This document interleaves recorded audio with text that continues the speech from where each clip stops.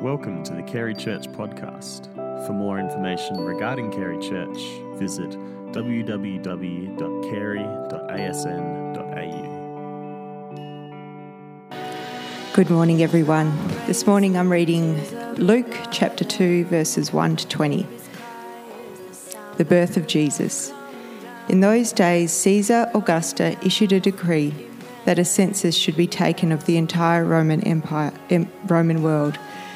This was the first census that took place while Quirinius was governor of Syria, and everyone went to their own town to register.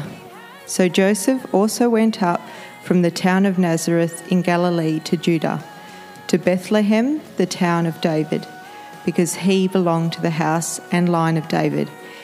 He went there to register with Mary, who was pledged to be married to him, and was expecting a child. While they were there, the time came for the baby to be born, and she gave birth to her firstborn, a son. She wrapped him in cloths and placed him in a manger, because there was no guest room available for them.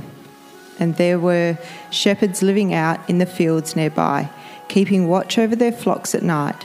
An angel of the Lord appeared to them, and the glory of the Lord shone around them, and they were terrified.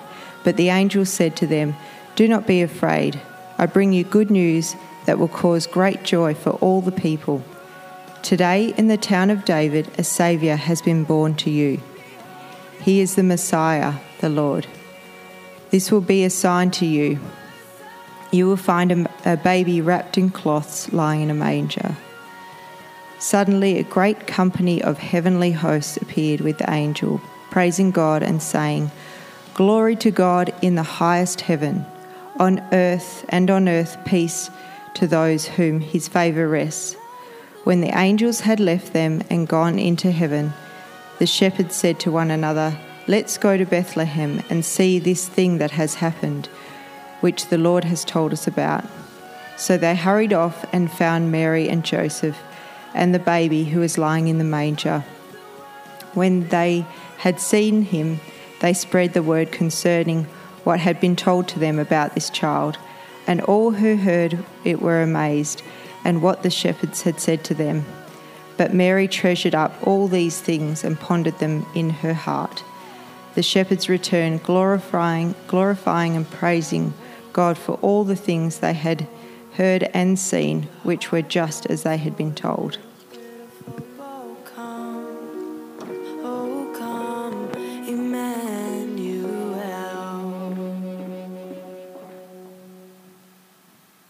Good morning. How are we? Welcome to Carey. My name's Dave Kilpatrick. I serve as the Director of Ministries here at Carey, and it's just a joy to be opening the Advent series for you this morning. In the lead up to Christmas, quick quiz, who's got their Christmas tree up yet? Who would like to have had their Christmas tree up by now? Who's just worried that it's time to put the Christmas tree up? We haven't got ours up yet. My youngest daughter has been away on school camp for about 10 days, and she is just the tradition person in our family, and it's got to be just so. So she would be devastated if she came home and the tree was up. And it's funny, a lot of the times our memory of putting the Christmas tree up is kids fighting about boibles, but it's a beautiful thing, so we'll do that when she gets home and look at putting that up. Christmas comes around every year. And as a preaching team, Peter, Mark and I were thinking, well, how do we think about Christmas this year? How do we look at it differently? How do we unpack the scriptures and look at this remarkable event with fresh eyes? So we had the idea of, well, what about if we looked at the event through the eyes of different participants in the story? Sometimes it can be helpful when you're reading scripture, rather than just to read it passively, to actually read it and put yourself in the perspective of one of the actors in the story. So if you're reading the story, for example, of the Good Samaritan, you might read it as if you were the person who'd been robbed and lying wounded on the side of the road, looking at the people judging and walking past. You might read it from the perspective of the Good Samaritan himself, You might read it from the perspective of one of the people that walked past the injured person on the side of the road and kept to the other side of the road. You might read it as one of the people in the crowd listening to the story that Jesus was telling. So we thought we'll look at the Christmas story like that. We'll unwrap it in a different way, as it were.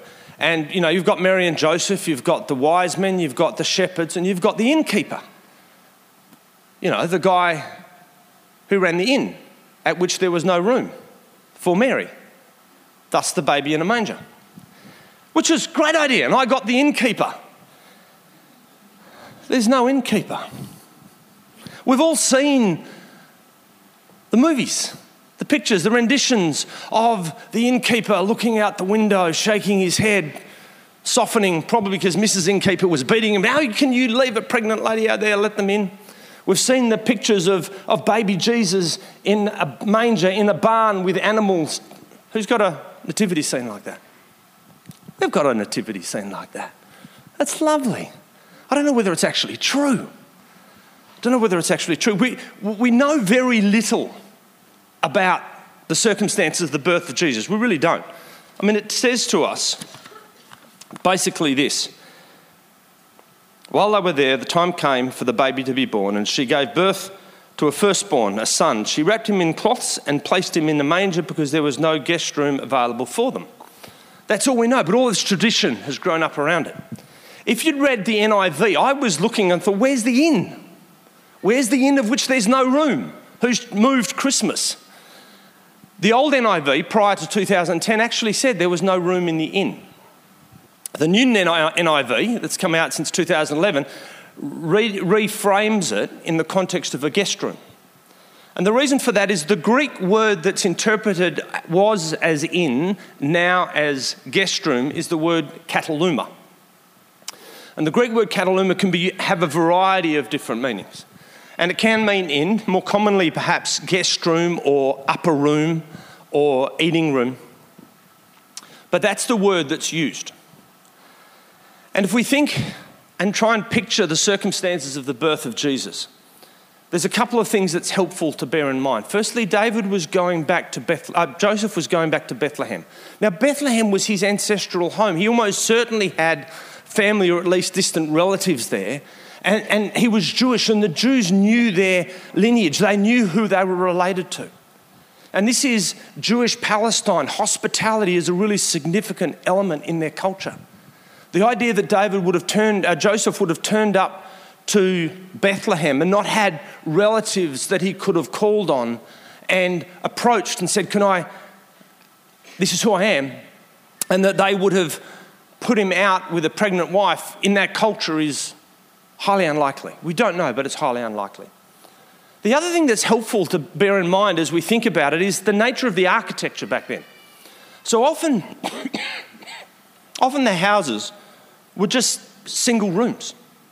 The whole house was one room. That makes sense of the scripture when Jesus was saying, let your light shine. And he said, when you light a candle, you don't put it under a bowl. No, you put it on a table and then it gives light to the entire house. Why? Because often the house was just a room. And if you had a kataluma, a guest room, it was either at the back of the main family room or in a more sophisticated dwelling, it was perhaps on top. So the upper room or the kataluma was the guest room and down below was where the family lived. And so we know from the reading that there was no room in the guest room. There was no place available from the guest room, probably because other people had got there first. Lots of people were coming back to their ancestral place because Caesar Augustus had called for a census. So there would have been other people who've arrived first.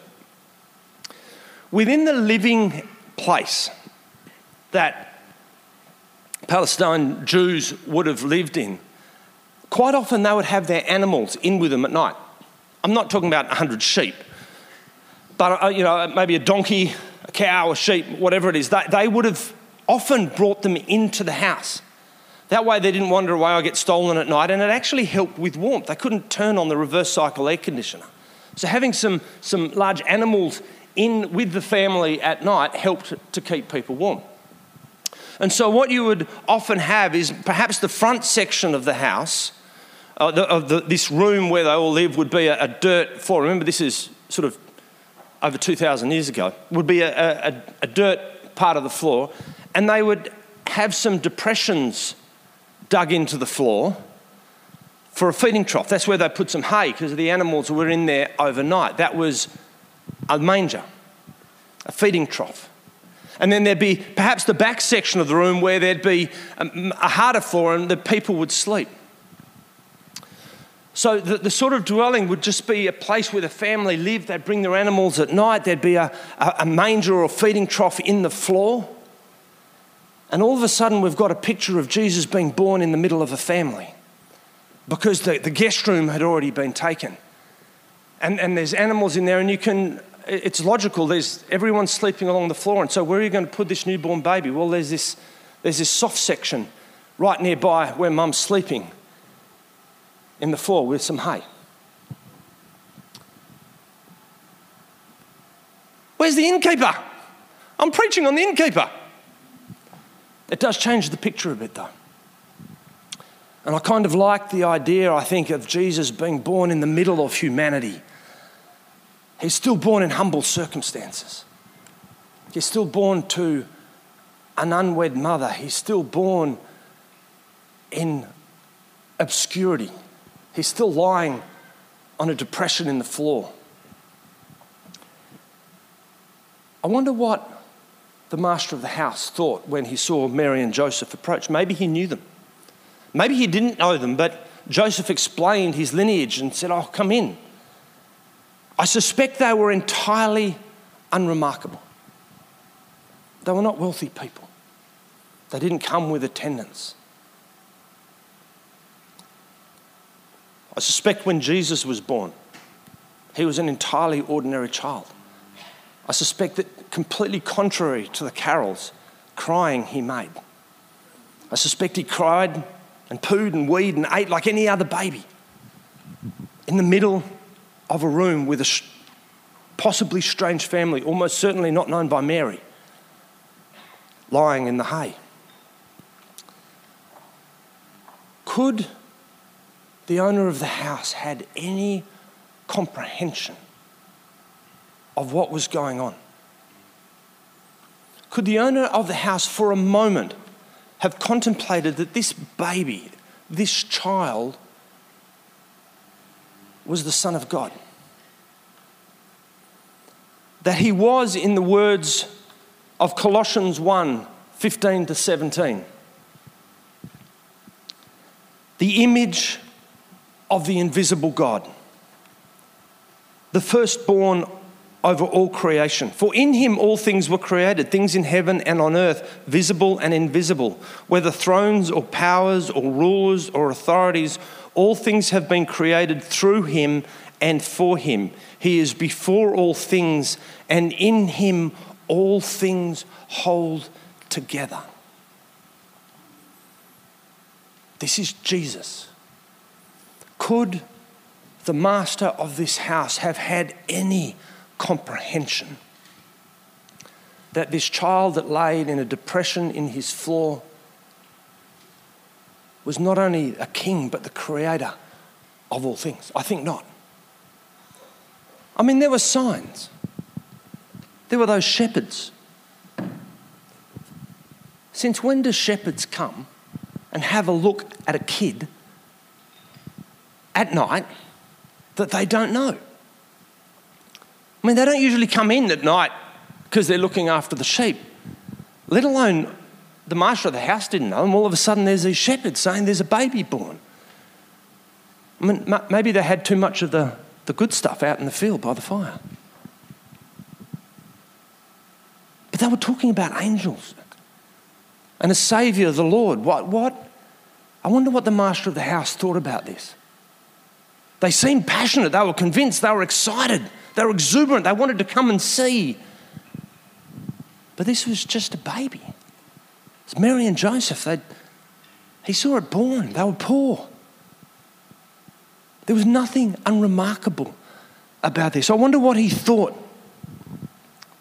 Maybe he wondered, could this have been a king? Might he grow up to be a king? But could he have comprehended that this was God? I don't think so. I wonder what had happened if the master of the house had been told a king is going to be born in your house this week. A great king, king of all of the earth. I wonder who he'd be looking for. I wonder whether Mary and Joseph would have turned up and said, look, I know your relatives. I'm really, really sorry, but you have to go somewhere else because a king's going to be born in our house. Thank you very much. I wonder whether he would have turned the creator of the universe in his mother's womb away because he was looking for something else. In some respects, Jesus was a door. He was a door that not only we enter into relationship with God through, but he was a door through which we were able to see God in profound and beautiful new ways. In Hebrews 1:1-3, it says, in the past, God spoke to our ancestors through the prophets at many times and in many ways. But in these last days, he has spoken to us by his Son, whom he appointed heir of all things, and through whom also he made the universe. The Son is the radiance of God's glory and the exact representation of his being, sustaining all things by his powerful word. The Son is the exact representation of his being. What the writer of the Hebrews is saying to the Jewish people is God has spoken and revealed himself through his Son, Jesus, who we have seen and talked to and touched and felt and heard. I wonder what point in Jesus' life he was the exact representation of God. Was it when he was calming the storm? Was it when he was casting the sellers out of the temple? Was it healing the leper? Was it when he was dying on the cross? Or was it when he was lying a few hours old in a depression in the floor with a family he did not know, lying in some hay? I think the answer is yes. The answer is yes. The answer is all of this. The exact representation of God, not because God has a physical body, but it opens up to us his nature and his character. What sort of door would we look for if we were looking for something spectacular? And let's face it, the coming of God in human form is pretty spectacular. I mean, on the scale of spectacularity, there's a difference, an important difference. This perhaps, if you're looking for something you're not going to go through that door and expect to find my lounge room. You're going to walk through that door and you're going to think that is going to be spectacular. If you're looking for something spectacular, you're going to be looking for something like that. Or alternatively, perhaps you're looking for something regal. You're looking for a king. So perhaps you're going to be looking at a door like this, a regal door. Surely if you open those doors, you're going to step into royalty. I wonder what the master of the house would have been looking for if he'd said the king is going to be born here. But we get a very different door with Jesus. We get a door that we would not expect. We get a door that doesn't hold any promise when you look at it. You get a door that you might just walk past. I suspect the master had the house, had no contemplation, even with these crazy shepherds coming and talking about angels and saviours and messiahs, that this door opened to the creator of all things. The message of the birth of Jesus is that God turns up in unexpected places and in unexpected ways. I think one of the challenges for us as human beings is that we spend our life evaluating, judging, critiquing, assessing. We do it all the time. We do it all the time. We see an incident or an event or something happen and we tell ourselves a story. We assess, we critique, we form a view without any understanding of the circumstances which led to what we're perceiving or any understanding of where that journey is going. We see a dilapidated car and we tell ourselves a story. We go to a shopping centre and we have about 500,000 things to get through the checkout. And there's 250,000 people waiting in the queue behind us, and we have 7 days worth of stuff we've got to get done in the day. And the checkout operator. And you try and smile, how are you? And they're grumpy.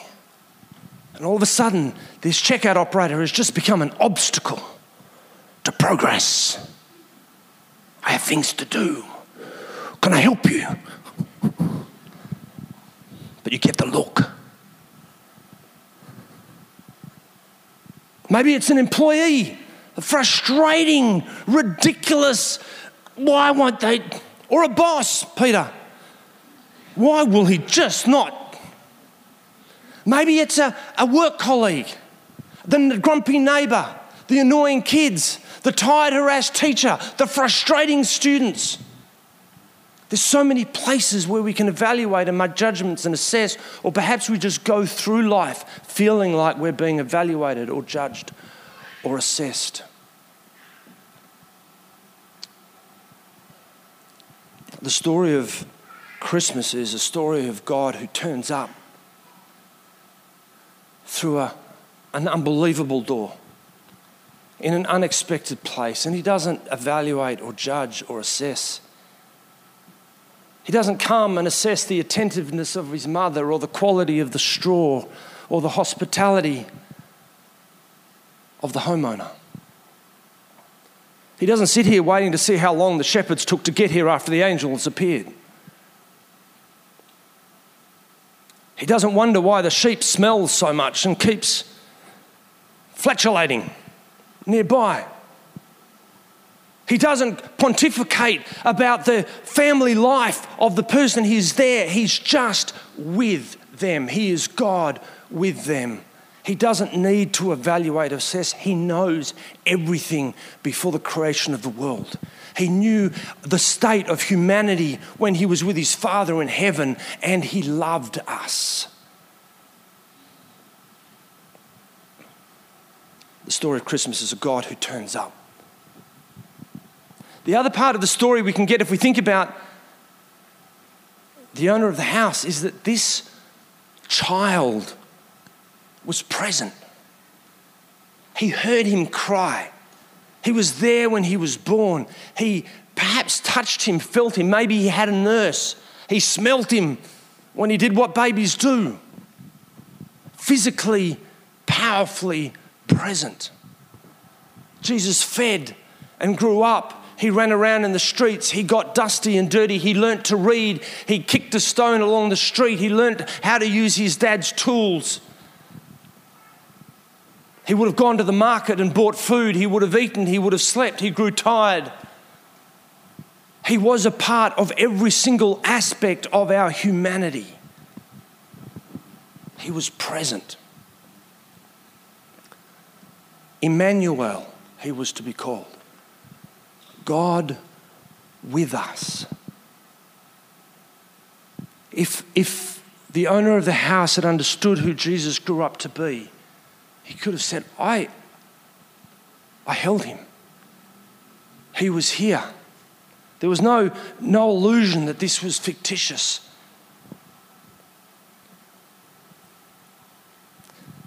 We will not find Jesus in a manger anymore. But he's still here. God stepped in to creation. Emmanuel, God is with us. What he revealed is, I am here. And he is still here. The other day I was walking at night to meet up with someone that I was catching up with. It was probably 10 minutes walk. And I thought I'd just clear my head, have some space, or walk rather than drive the car. And it was a beautiful evening. And sometimes when I walk, I'll listen to a podcast or an audio book. And I wasn't doing that. I was just walking. And as powerfully as I have ever sensed before, I just had the manifest feeling of Jesus walking with me.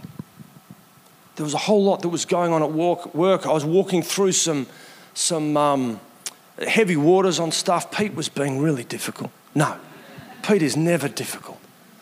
The joy to work with Pete.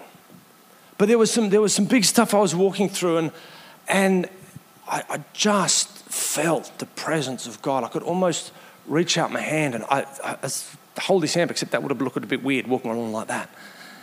It was like God was saying, I'm here, just keep walking. Now, when that happened, God didn't step down off his throne, come down. I said, I'll just hang out with Killer for a while. He was always present. What God did was just open my awareness of his presence. As we think about Christmas, we think about a child, a man, a boy who was physically amongst us. God is still here. Jesus is still present. God is omnipresent. He is everywhere. All of creation has its being in him and through him. All of life is a product of his life. We cannot escape him, but we forget. We forget. So what can we take away from this story as we think about the homeowner, as we think about the story of Jesus being birthed in the middle of this family? We can remember that God turns up in unexpected places. And he doesn't necessarily come through spectacular doors. He comes in humility. He comes in gentleness. He doesn't come evaluating. He doesn't come critiquing. He doesn't come assessing. He comes to be with and to love and to communicate and to restore and redeem and heal. And he's here. He's present.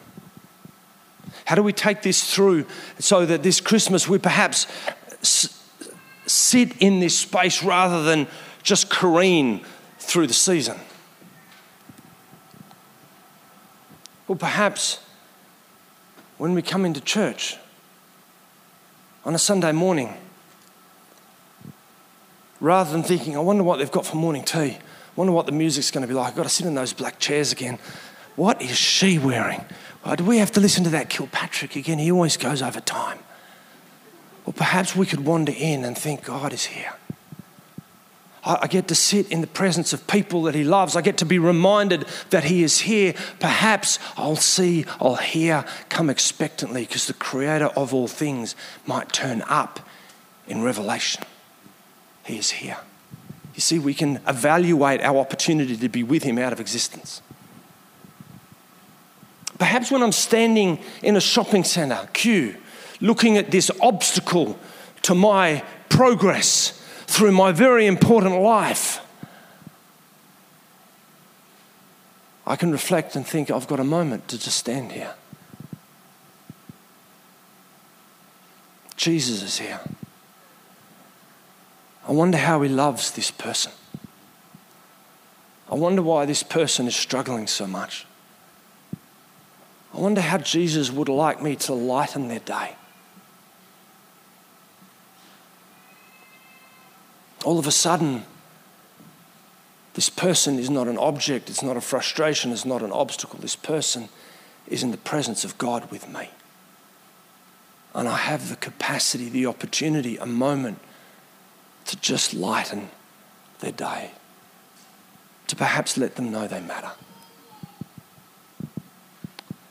Jesus came not to assess, not to evaluate, not to critique. He came to redeem and restore and draw to himself that which he loves. And he came to reveal God's heart and the fact that he is here. So we can survive Christmas. We can run through Christmas. We can get through Christmas.